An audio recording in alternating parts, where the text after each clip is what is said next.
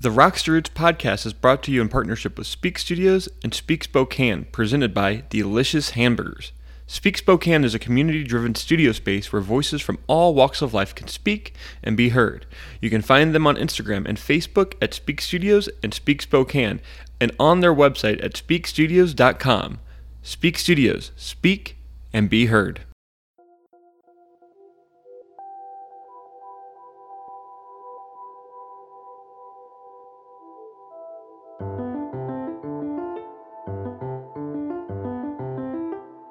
This is Rocks to Roots, a podcast presented by the Spokane Conservation District.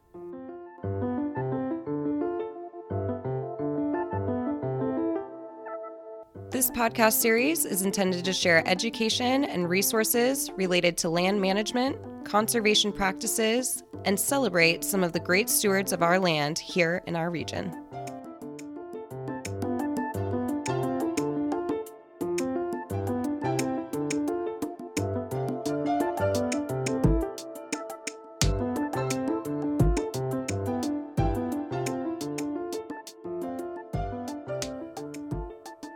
Thanks for tuning in, everyone. This is another episode of Rocks to Roots. I'm your host, Hillary, and I'm joined by my co-host, Dwayne Spronick.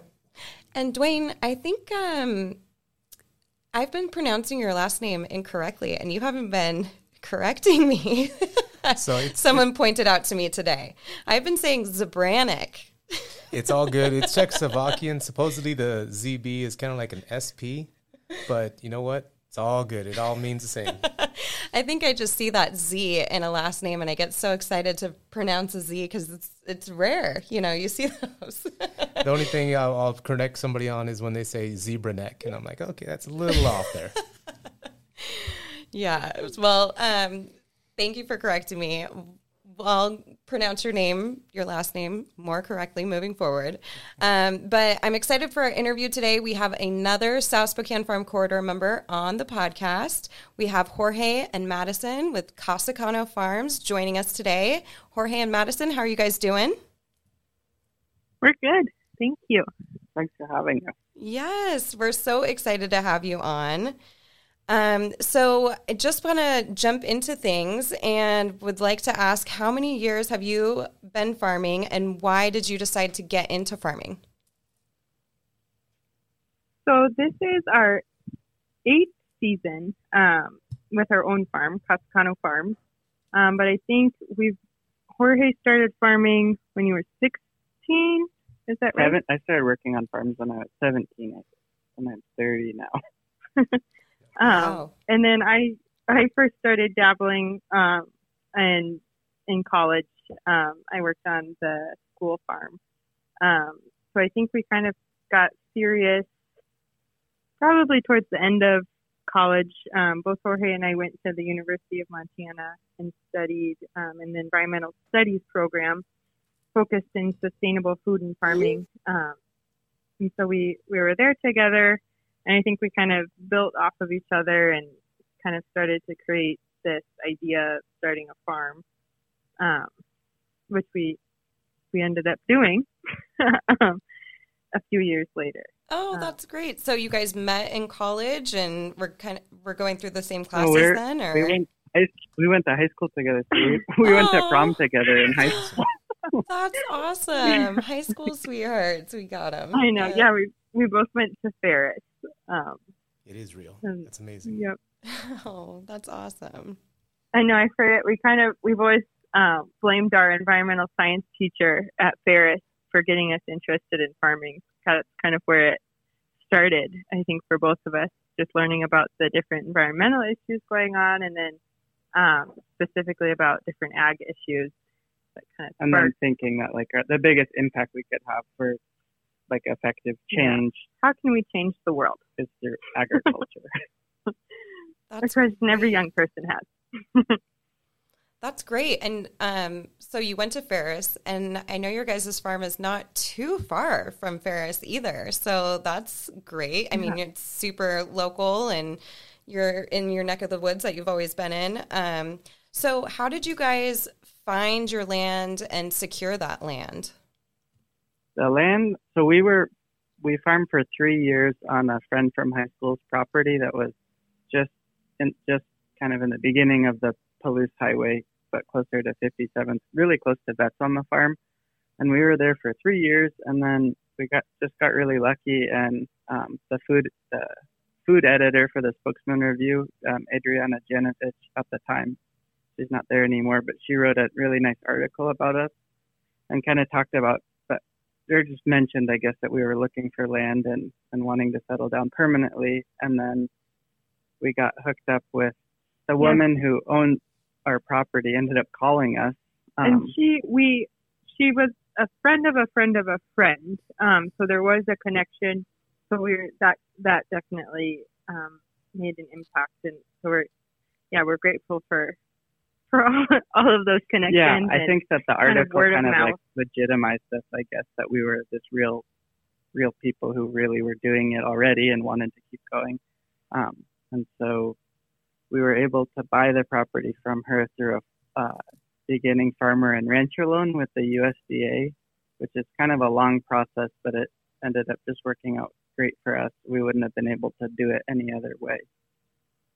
That's awesome. And when did that Spokesman article come out for you? I think that, it would have been like 2014 or 15. Yeah. Maybe 14. Awesome. So when you guys purchased the land and got the land, was there anything there already growing previously, or was it just a total clean slate that you were starting with? It was a messy slate.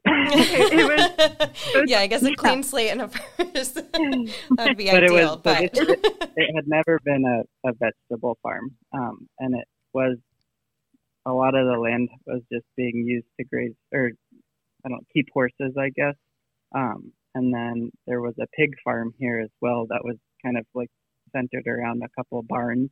So there were some buildings here that we've been able to salvage, and then our house is here too, so that made it easy just to move in and have a place to live. But it's kind of a cool history. So it's been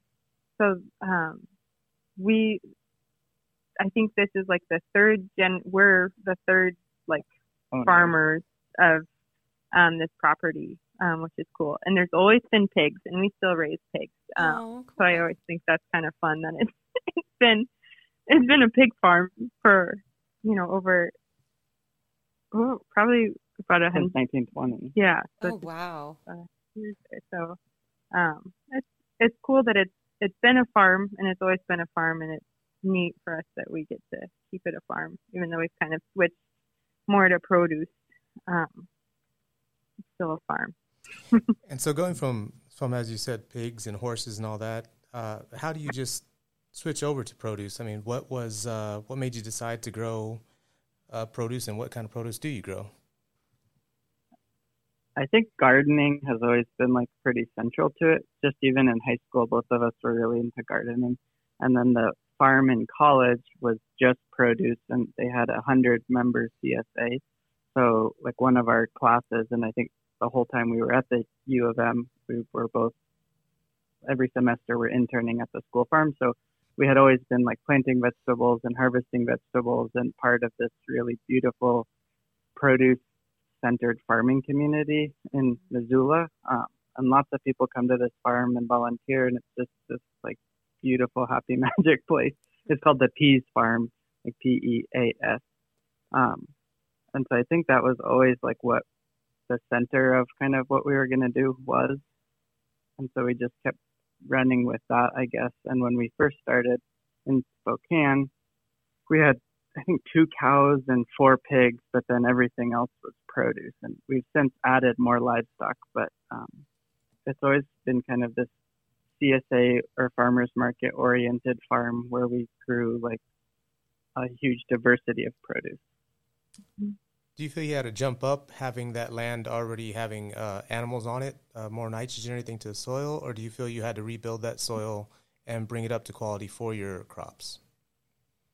And it's interesting. So where we've been growing produce here, I don't think any of it most of it hadn't been grazed and had just kind of been like a field. Part of it even, there had been an old house, the original house on this property is like in a corner of our vegetable field. So there's like some odd fill dirt in there. So we've definitely amended. We've added a lot of compost, especially in the first couple of years here. And then in the last 3 years, we've gotten pretty serious about soil testing and added more in the way of like micronutrients.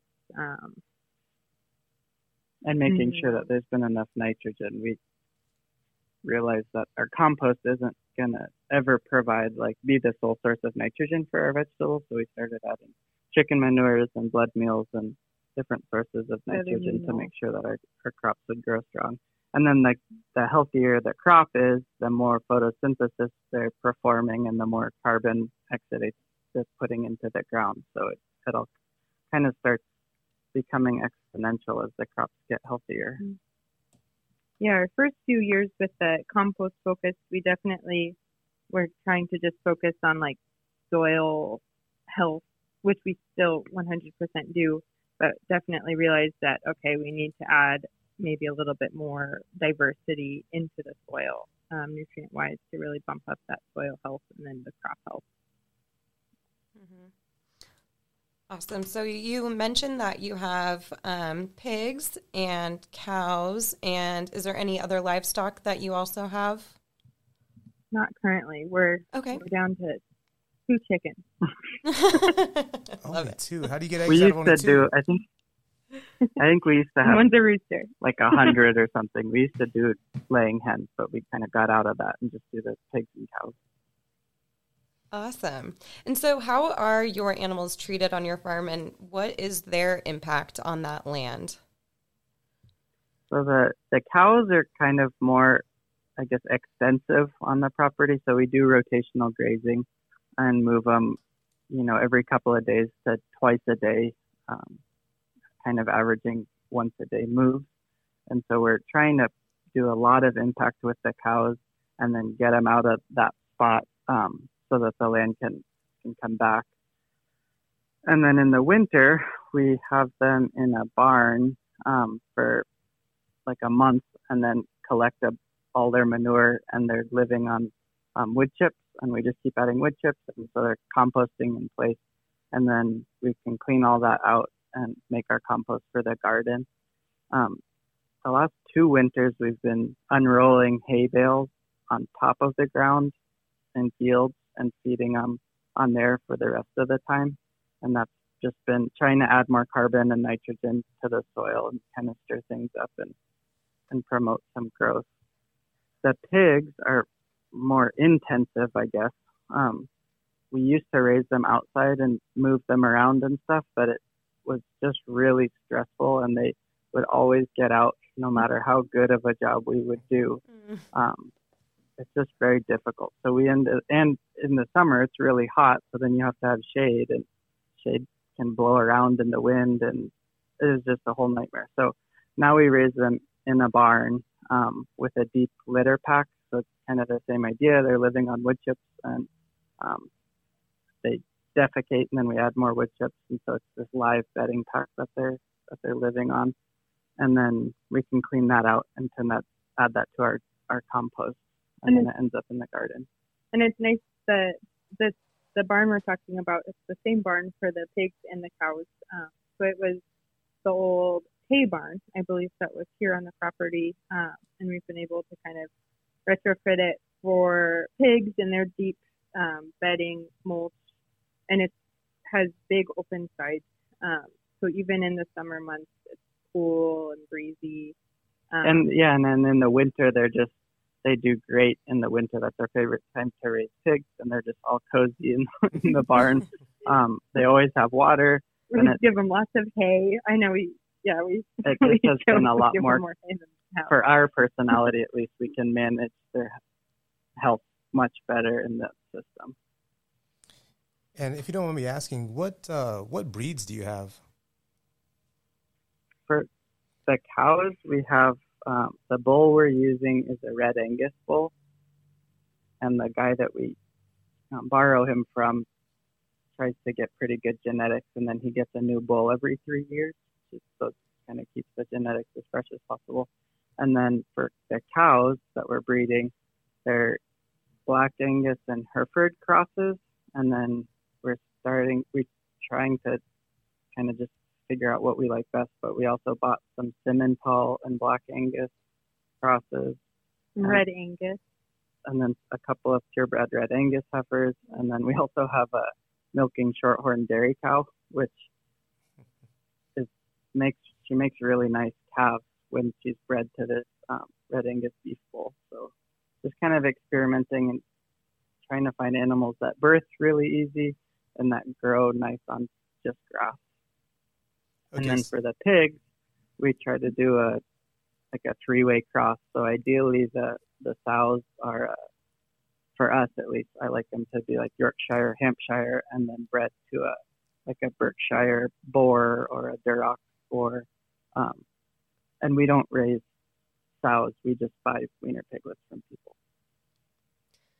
So I'm curious. So how large is your farm, and what is like the perfect capacity of how much livestock you should have? You have a great regenerative practice, the rotational grazing going on. So what's the right number of livestock in order to make sure that, you're getting the right amount of nutrients and everything into your soil? And it's one of the limiting capacities for us, because we also do produce, is just like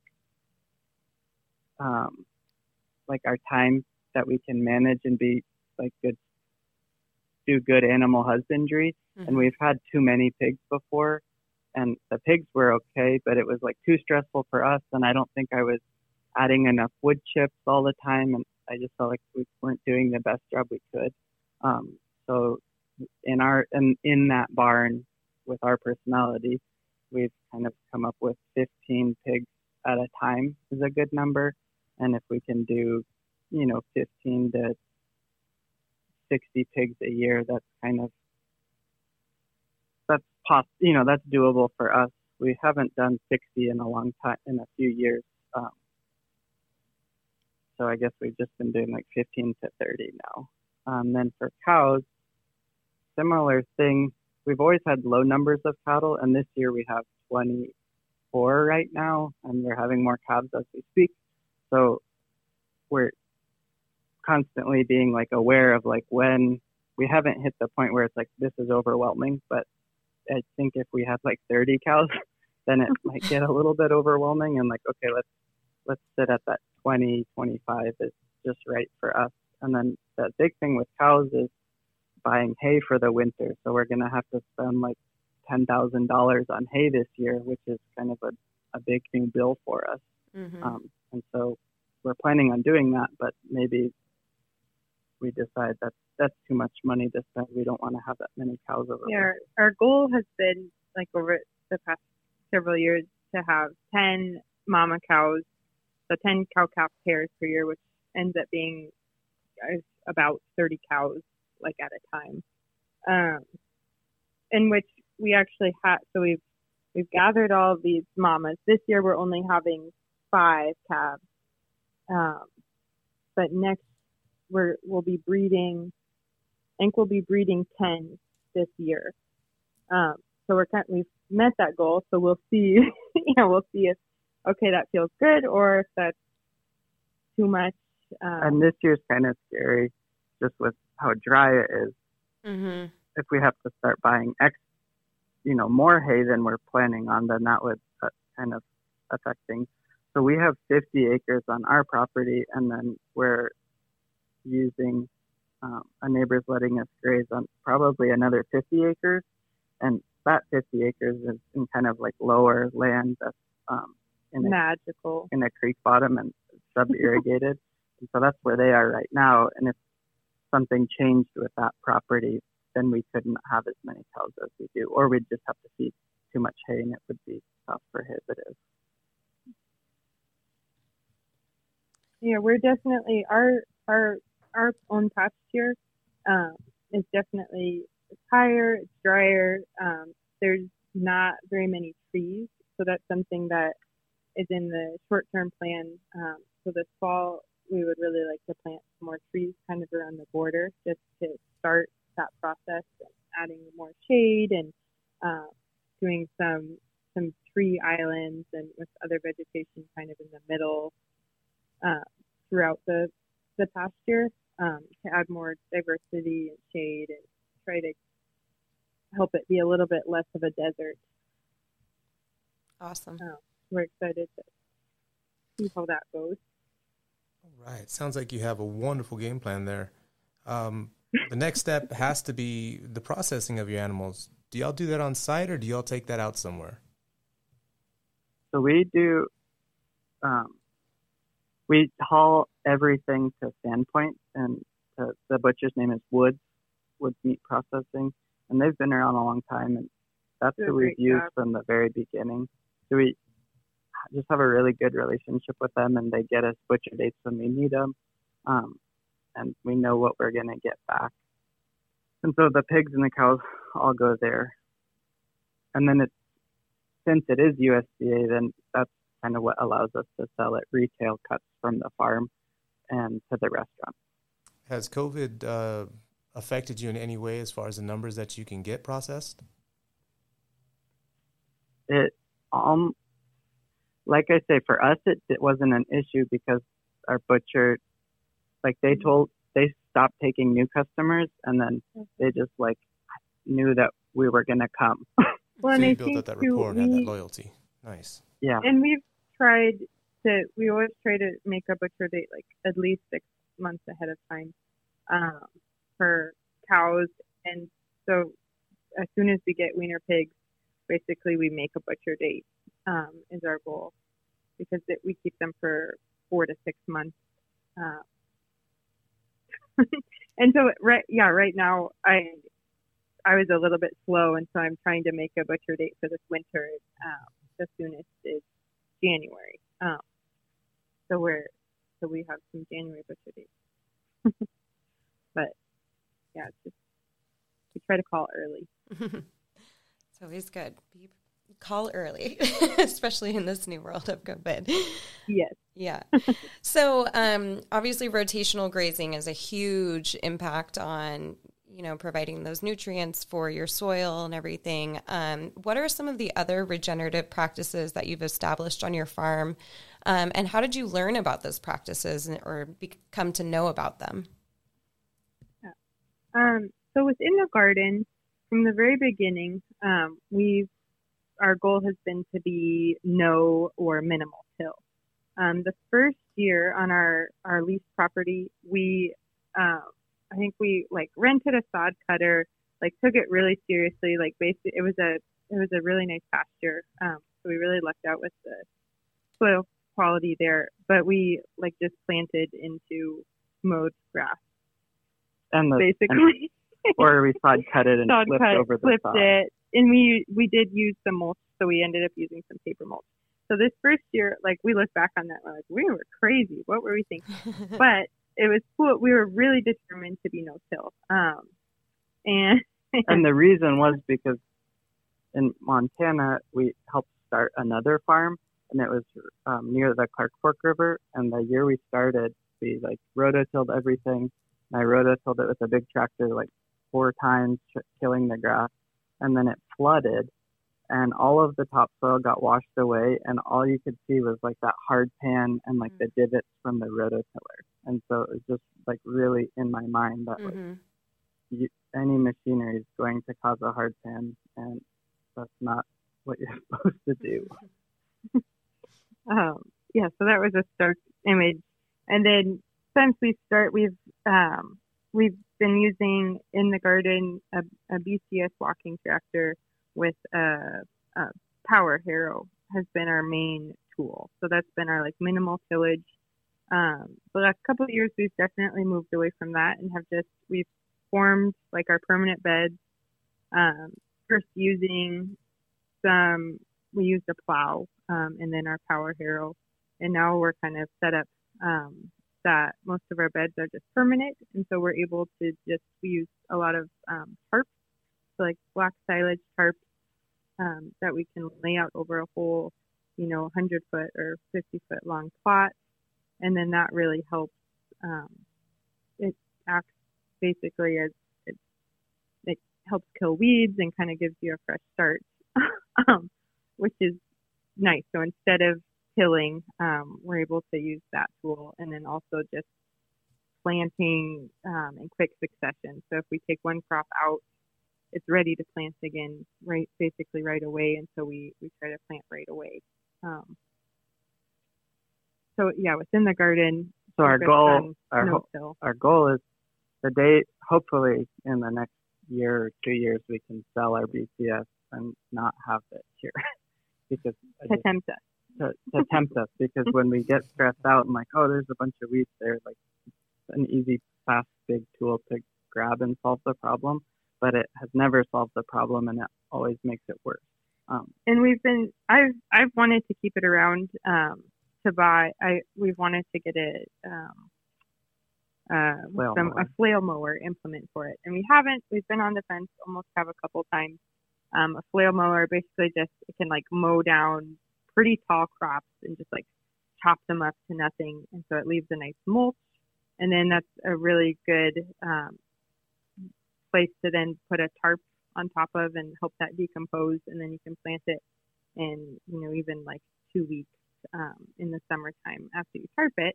But we've ended up just using a lawnmower, which has been really nice actually, because sometimes if there's weeds that we haven't got to and they're like almost going to seed, we can bag it and then take those weed seeds away, which is a nice tool. And then it also works to just chop up whatever debris you have to give you a clean slate. And then the reason we're doing no-till is to reduce that compaction, and then also just increase our soil biodiversity, water retention, just a healthier soil and farm ecosystem. Awesome. Well, and you guys are bringing up some really good points. And Jorge, I love that story that you just told about how you have that image in your mind of when you did do the tilling and how, you saw the runoff, you have that image in your head. And so I kind of want to elaborate on that a little bit. But so one of the main principles of regenerative agriculture is the idea of mimicking nature. So in your guys' own words, how does regenerative agriculture mimic nature? I guess what I've always had in Madison too, I mean, we've always been talking about this and trying to figure it out. Like in a forest, there's like the humus has 3 layers and like the A, B, and C horizon. And so like A would be the pine needles that just fell, B would be the pine needles from last year, and C would be the pine needles from 2 years ago, for example. And so the pine needles from 2 years ago in the C layer are like almost humus, and that's like what's feeding the system, and that's what the plants are like growing off of. And then the next layer is like decomposing, getting ready for the next year, and then the top layer is what's being dropped on top. And so how can we have a garden or a pasture where there's always carbon residue like building up enough that there are layers actively decomposing in the field and then still growing crops and adding more to just have that battery. And so whatever we can do to do that, I think is just like, that's to me what regenerative agriculture is, and that's just mimicking what a forest does.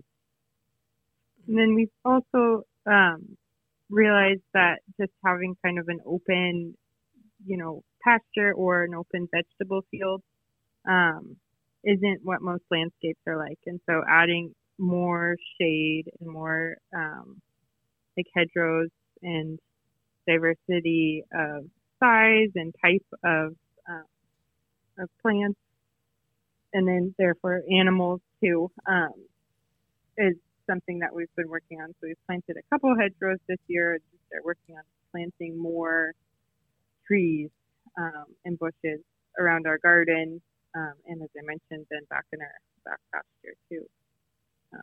So just diversifying that landscape. Mm-hmm. Yeah, and so as you're talking about biodiversity, I kind of want to explore that a little bit more. Why is biodiversity so important to regenerative agriculture? I think it's just you're just more protected for more problems. Yeah, from more problems. So you're more resilient. So there's just more backups, and I think you're more resistant and you're more resilient. So like you're more resistant in the sense that if there's more trees, then there is more shade, so you're more protected from drought in the first place. And if you have like different species of trees, then maybe one ends up dying from the drought, but the other it does fine. And so you're resilient in that way. And so just we've always grown our garden like that, and that's one of the reasons why we have so many different crops. If all the corn dies or gets a pest, it doesn't really matter. And I think like our CSA customers might be disappointed that there's not corn this year, but maybe the pumpkins did really well, so they have more pumpkins and they know what to do with. So it just kind of accepting those ebb and flows with that happen because of the weather or pests or whatever nature throws at you, and it doesn't matter as much when you're diverse. When you're what you're trying to farm is diverse, I guess. Yeah, which I guess is also mimicking nature. Just like a healthy natural ecosystem is generally very diverse on all levels, so that it can handle problems. Yeah, take care of itself. I really like how you're saying that your care of the land, going from the photosynthesis to the carbon sequestering in the soil. It's an amazing process that you have there. Do you, during the season, ever take any of your beds out of production and do cover crop or even fallow? Leave them fallow? We've been starting to work on cover crops and are kind of enjoying it. We don't totally have like our standard operating procedures like in place, and so we've just been kind of experimenting on when the best time to do different things is. Ideally, we would the cover crop would be like another crop, but like to go from arugula and then plant kale, then you're still like having the carbon cycle function, I guess. You're taking away from the soil a little bit since you're harvesting the kale, versus a cover crop that maybe you mow and just like leave there. So we've been doing the cover crops kind of late fall, having them come into spring, and then trying to terminate them in the spring, which the trying to terminate part for like organic people and for no-till people is very difficult. Yeah, especially for those overwintered cover crops, they're pretty hardy usually, and so this year we did end up plowing up some cover crops because our timing wasn't right, and it's like, okay, we need to plant carrots, and there's this triticale growing. How are we going to plant carrots? Okay, let's plow it and start over. But the carrots are hitting a plow pan and are getting crooked, and when we try to dig them up with a pitchfork, I can feel the pan I just made. So that's not the right thing to do. But then we had the same triticale in a different plot planted at the same time. It got big enough that we were able to kind of roll it down, and then we did end up mowing it with just our mulching mower, and we put a tarp on it for a couple of weeks, so it's not regrowing and is dead. And then we were able to just plant pumpkins and corn into that, but that was like a longer process that had more thought, and then, like I say, it took more time. So it's hard to figure out the timing part. Yeah, we're interested so the triticale was a great cover crop, but realizing that it was difficult to terminate. So this year we're thinking we'll try to do more kind of late summer, like frost kill, like buckwheat cover crops, and then it'll just winter kill, and we'll be able to leave the residue and then have an easier time planting.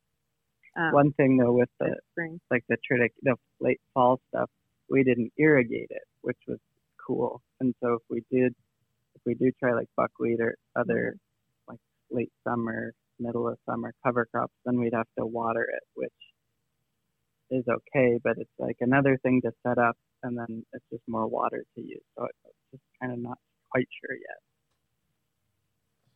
Sounds like your rotations are really down pat. You got your crops and you got your protein that you move. Vets in the Farm has also bought some soil from you that you make yourself there on the farm. Can you tell us a little bit about that? Mm-hmm. So the base of it is our compost, which is like decomposed wood chips that then went into the livestock bedding. And then we have those decomposed wood chips mixed with cow manure and pig manure. And then that kind of, like, animals are living on that. And then in the spring, I scrape that all out with the tractor. And then we do a lot of microgreens all year. And so we have a lot of leftovers, I guess, from that have a little bit of like the stems left, but it's a lot of like peat moss and perlite and vermiculite that gets mixed in too. And then we add like whatever garden waste we have as well. And then so just mix that up, and that's kind of our compost base. And then we buy peat moss and perlite, and then the different organic nutrients. And then right now we're just mixing it up with the tractor bucket, which is getting the job done. And then putting it in tote bags. That's how Vets on the Farm bought it this year, and Snapdragon Solar Farm bought a tote as well. And then we bagged it in like 20-pound bags for our retail sales as well. And it's something that we're pretty excited about, and we use a ton of it on our farm. And so some of the big thing we would like to add more of would be like some type of wetting agent, so it's not so dry when you put it in trays and start watering it. It soaks up water better. And then just making sure that like the time release of the different nutrients is right, so that people's plants still look green and don't need other fertilizers. I will say our plants did love it. They thrived in it. And you just mentioned a wetting agent, but I found that it held more water than some of the soil that we had got from other places. So cool. Thank you. Really great product, really great soil. Cool. Thank you. So I'm really curious about this because I don't hear about buying soils from farms, on a daily basis. Is this something that you offer like all year round, or was it just a certain time of the year that you had this going on? Would other farms that might be listening be able to reach out to you for some of this product, or? Yeah, definitely. So right now we have a couple of, I think we have like 4 1-yard tote bags sitting around that are already ready to go. And then I think we made up a pallet of the individual ones just for people's pots and small gardens and stuff. So we have it right now. It was definitely more in our minds, and we were making it more proactively and talking about it more in the spring when we were really using it. But I'd like to get set up and make a bunch of it this fall. And I think it would be nice for different farms or gardeners to buy it this fall. And so that like first thing in the spring, they're just ready to go, instead of having it be like a last minute thing of like, oh, let's start the greenhouse. Oh, wait, we have to order soil mix. So we'll see how that goes. We're like right now we're shoveling it into the tote bags by hand. Oh. And so there's some different pieces of equipment that we would like to expand and improve to make it more efficient. But I think it could be a valuable revenue stream for us, and it's something that we're like proud of. And since it's the majority of it's just our compost, it's kind of unique in its own way too. No, that's great. That's really cool. Love learning about that. And I think this is just a good spot in the middle to say anybody interested in reaching out to Jorge or Madison about just some of the practices that they've done so far, or some of the soil that they build themselves. They do have a fabulous website, CasaCanoFarms with an S.com. and there you are able to find some contact information to them, learn more about their farm. But you guys also did mention that you also have a CSA program. And so I want to know, why did you opt in for this type of program, and what was the process like getting a CSA started up? Yeah. So over the last 7 seasons, we started with a very small CSA our first year, and then I think it was our second year we went away from that and kind of did a different membership program, but different than the typical CSA, where usually a customer buys in at the beginning of the season, which then helps the farm buy their seeds and soil mix and all of their supplies for the growing year. And then over the course of the season, once the farm starts harvesting, then the customer gets a weekly or biweekly or however it's set up share of the produce. So we went back to doing a more traditional style CSA 3 years ago. And just like it, we were at a place where, okay, we have enough space, we're able to grow, that X amount of each diverse products that we wanted to, so that we felt like we could actually fill the CSA boxes, so that they'd be good quality boxes, and we've really enjoyed it. We like it's Jorge and I that pack. I've kind of been more focused on the vegetable side of things on the farm, and then Jorge is definitely more focused on the livestock, both the cows and the pigs. But we both come together for the CSA Nice. packing. And so we have just a system that works for us, and it ends up being pretty fun and fast. So we enjoy that part of it. I enjoy putting together okay, what am I going to harvest? I do my field walk, and then I like coming up with a recipe and sharing that with our CSA members.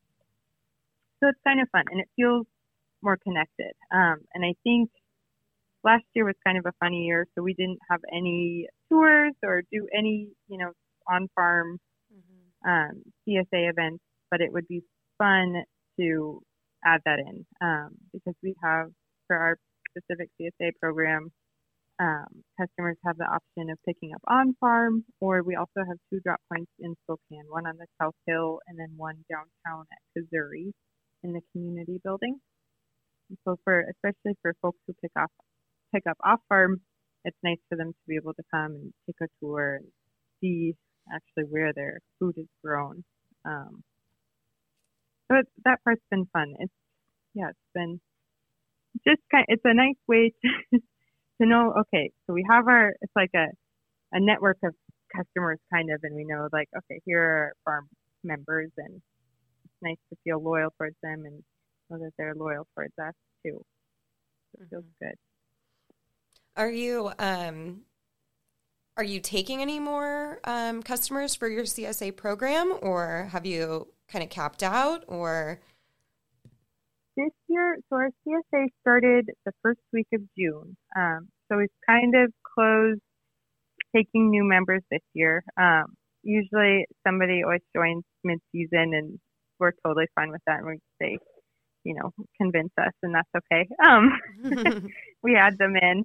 And then, so in addition to doing the CSA, we also do, we've been open on just Thursday afternoons from 3 to 6 on farm. And then we also do online orders. So people can shop on the website. So you can shop for produce or meat. And then in the springtime, we also grow a lot of nursery starts. So vegetable starts for your garden. I start a lot of petunias. We do hanging baskets and a whole diversity of starts. And kind of try for people who are interested in the CSA in the future, but maybe aren't quite sure and don't know if they want to commit to that much produce. Being able to pick and choose what you want is a good option, and it's a good way to see if you like what we do. And then if you find yourself buying a lot of produce from us every week, then a CSA might be a good option for those kinds of people for next year. So you have an online presence, you do a CSA, you do a market, you sell soil, you have livestock, you grow veggies. Do the two of you do all of this by yourselves?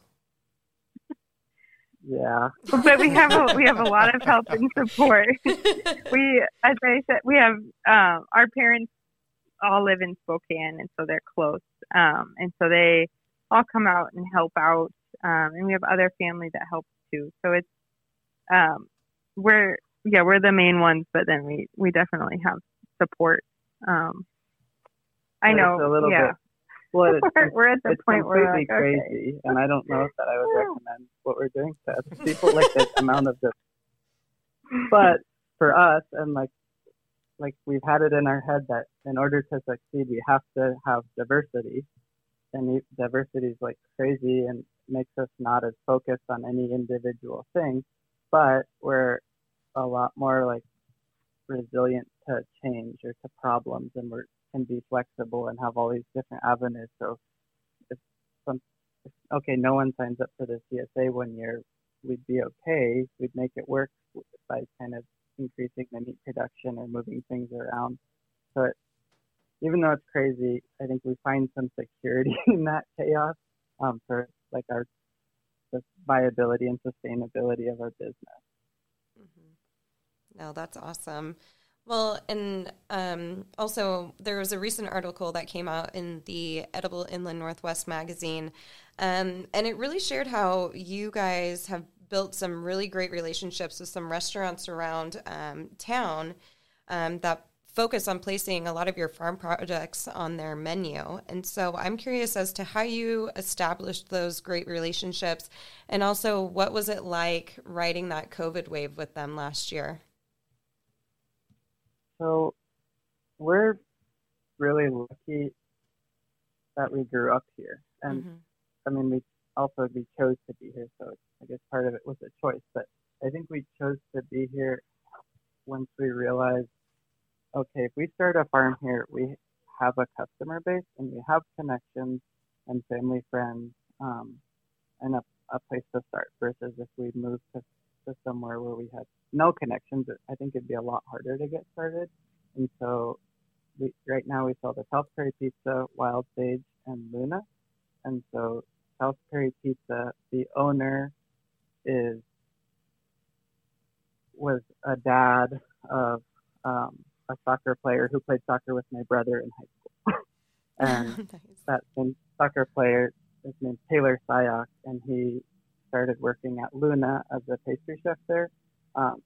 And he came to the farmer's market and was like, hey, Jorge, like, how's it going? I'm working at Luna now. Do you guys want to sell us stuff? And then Wild Sage, the head chef, one of our customers was his doctor. And so it's just like the restaurants that we've ended up sticking with, we just have these like really like deep ties and deep connections with. And for us, that's just been awesome. Restaurants because we used to sell to a lot more restaurants around town, and it was always just more stressful with those relationships because there wasn't that background, I guess. So it's just been great. And restaurants contact us to see if we're interested in selling more, and we just haven't been. The ones that we work with, we're able to just really focus on them and do what we say we're going to do and be as consistent as we possibly can. And I just think that's been a huge key to our success, is find the fewest number of restaurants that'll, support us the most and spend the most money just in these few stops. Is just really simplified things. For the COVID, two of the restaurants, Luna and South Prairie Pizza, they were able to do the takeout orders, and they made it work. They've been around for a long time, and so we kind of did okay with them financially over the summer. Wild Sage, they decided to close. They're more of a dinner oriented restaurant, I guess. And so they took some time off. And so that affected us, but they're back on board now, and they've been around for a long time also. And so now they're doing great. And so we're really glad we stuck with them.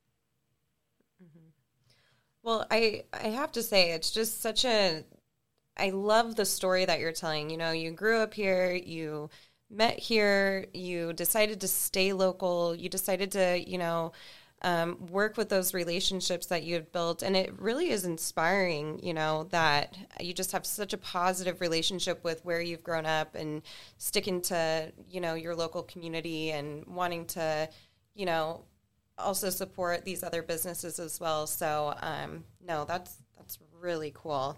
I really love that. So anybody who is maybe a young farmer or thinking they want to stay in Spokane, they want to contribute, like who is going to grow our food in the future? I just think that's such a great message for those young farmers. Yeah, just start small and start with the connections that you already have and do the best stuff that you possibly can. And then our thought when we got started was like, if we can do a good enough job with our friends and family that they'll tell their friends and family, and then that's kind of the key. But because your friends and family are always going to support you, but are you doing a good enough job that they're excited to spread the word? And I think that just takes time, but I think that's just the best.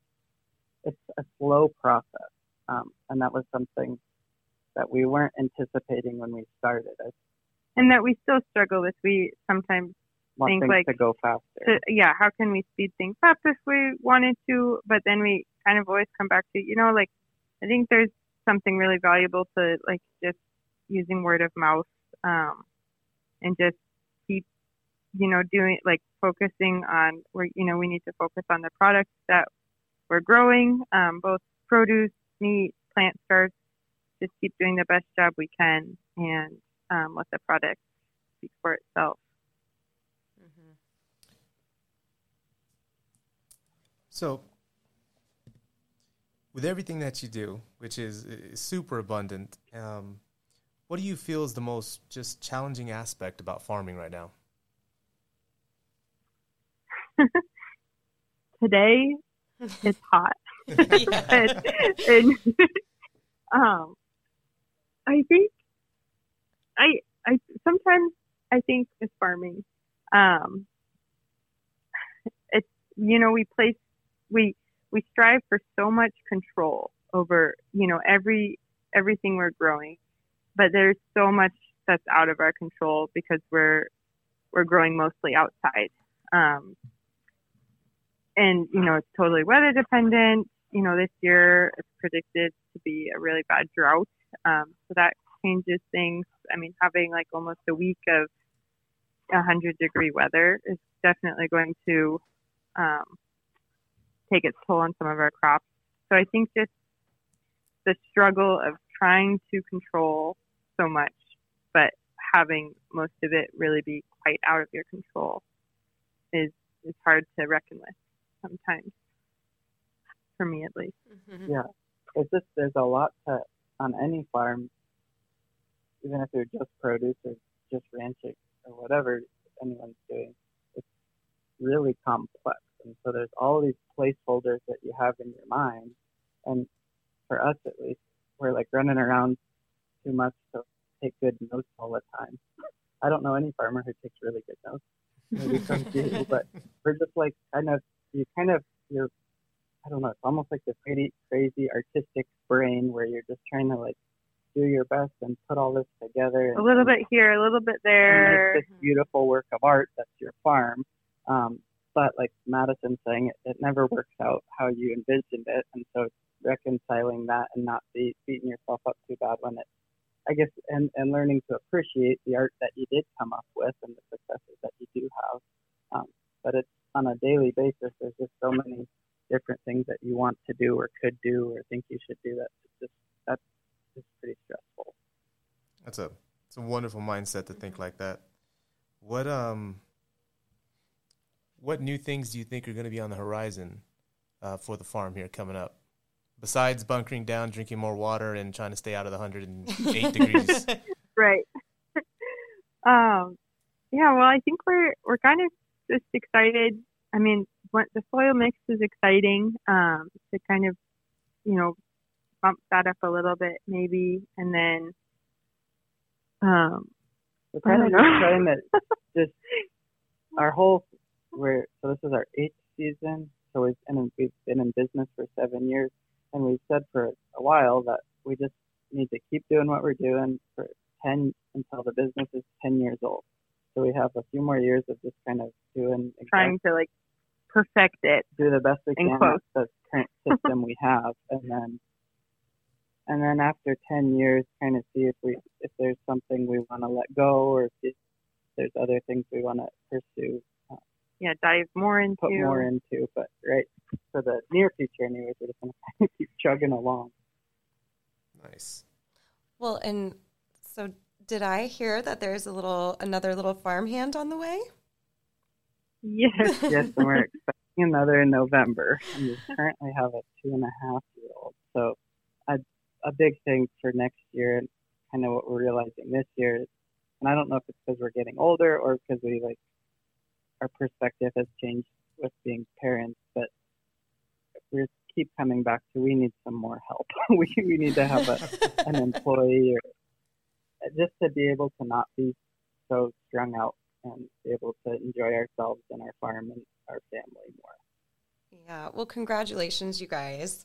And Thank you. I am curious, too, what is it like having the 2-year-old on the farm and growing up on the farm and learning? I mean, I'm sure that, you can just see how much they're absorbing and learning. It's been a lot of fun, of course, but also, realizing it kind of makes you jump around a lot more. So instead of being able to like focus on, okay, I'm going to plant this one bed of whatever, maybe I get 10 feet in, and then, maybe those plants I just planted all got pulled up. And so we have to switch gears, and we have to go and pick some cucumbers to eat. And so it's been a learning curve for us. And, as anyone who knows little kids knows, they're changing, and he is just constantly learning and figuring things out. So it's just, we're just all kind of learning together, and we're lucky we have, as I mentioned, our parents are close, and so they're able to come out and play with him, a few times a week, which has been a great help for those times when I want to buckle down and plant that bed of lettuce or whatever. I can do that then. Without fear of disruption. Love it. But lots of fun. And it's been cool. Very cool. Well, you guys, this has been such a great interview. I mean, you say this is only your 8th season, and I feel like, just from what you've shared, it seems like you've been doing this a lot longer. But, from the rotational grazing to the regenerative practices that you guys do. So I'm sure our listeners are going to want to get their hands on some of your product now after listening to this. So tell us where they can find you or purchase online. Yes, you can buy directly from us by ordering online, and then the online order you pick up at the farm Thursday from 3 to 6. We're also have kind of a display out Thursday from 3 to 6 as well, and we're in Valley Forge. And then the CSA, we have a drop point on the upper South Hill right by Bember Park, Kazuri, and the community building downtown, and on the farm again. And then the 3 restaurants that buy from us, and the busier they are, the more they order.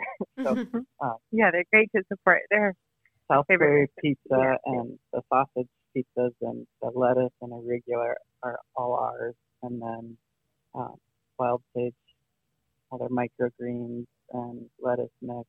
And then they kind of go through some other vegetables as well. And then Luna, the hamburgers ours, and the bacon's ours. Kale salad, the lettuce. Luna salad. With the Luna salad. And then kind of filling in other vegetables and different places. So those are all good places that end up supporting us.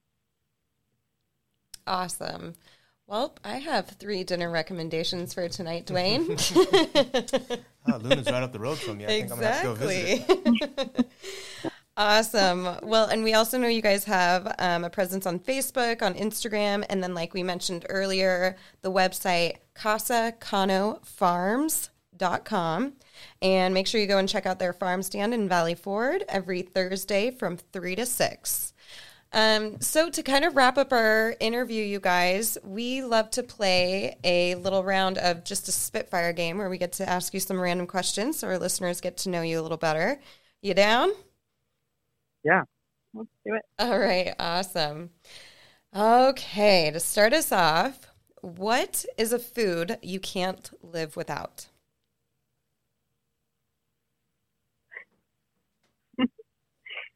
Uh-oh, we're slow. No, that's okay. Take your time. Beef. Beef is my answer. Yeah, beef's a good answer. I'll say beef too. All right, so I got to ask, this is the one I always love. I think it shows a little bit about personality. What's your favorite movie and the favorite quote from it? Oh. Documentaries count. I always say Forrest Gump. And Nice. life is like a box of chocolates. There you go. Heck yeah. That's a good one. That is a good one. Madison, anything coming to Am I- mind? Or? I know, what's my favorite movie?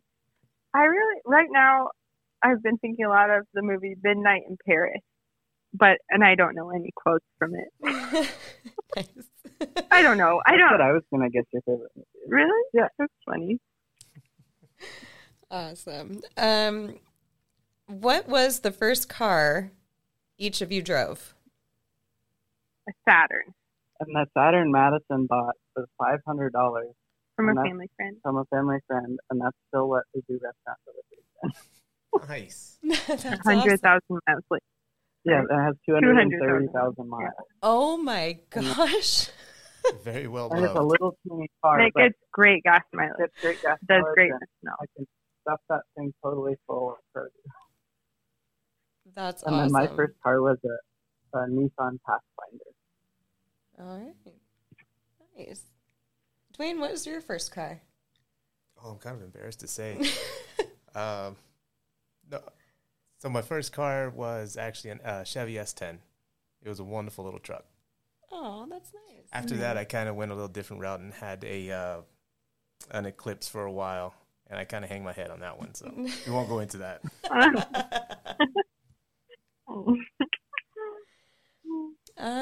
Okay, here's another one. If you could live anywhere in the world, where would you live and why? Oh, right here. Yeah, I Yeah. wouldn't change it. Loyal to Spokane. I guess so, yeah. Yeah, for better or for worse, we're still here. So we can use a farm. Oh, that's awesome. Okay, I'm going to move it back to farming here. If you had one crop that you had to keep, what would it be? And if you had one crop that you could just get rid of, what would it be?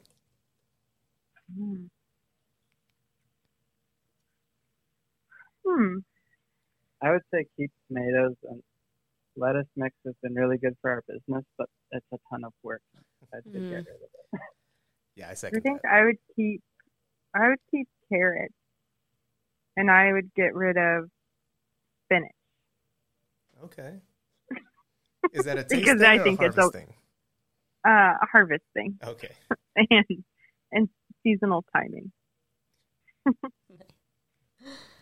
All right, and last one that we always ask our guests is the Beatles or the Rolling Stones? Oh, I'd say the Beatles. I'm gonna go with the Rolling Stones. Oh, a house divided. Nice. That was tough though. That's a good question. Oh, awesome. All right. Well, we're gonna have to tally these points up too on that question and have a reveal at the end of our last show. Well, Jorge and Madison, thank you so much for taking the time to sit down and chat with us today and go through all of our questions. We know that you are busy and your time is precious, and so we really, really appreciate it. Thank you so much for having us. We had a lot of fun, and it's always fun to talk about farming. So thank you. Yes. And for our listeners, make sure that you go and give them a like on Facebook and on Instagram, Corsicano Farms. And also, don't forget to check out their website, corsicanofarms.com. And again, check out their farm stand. Go and get to know your farmer every Thursday from 3 to 6 at their farm in Valley Ford. And additional information about Corsicano Farms and the other South Spokane Farm Corridor farms can be found at southspokanefarmcorridor.com. Thanks so much, you guys. Thank you. Thanks. Y'all have a great one.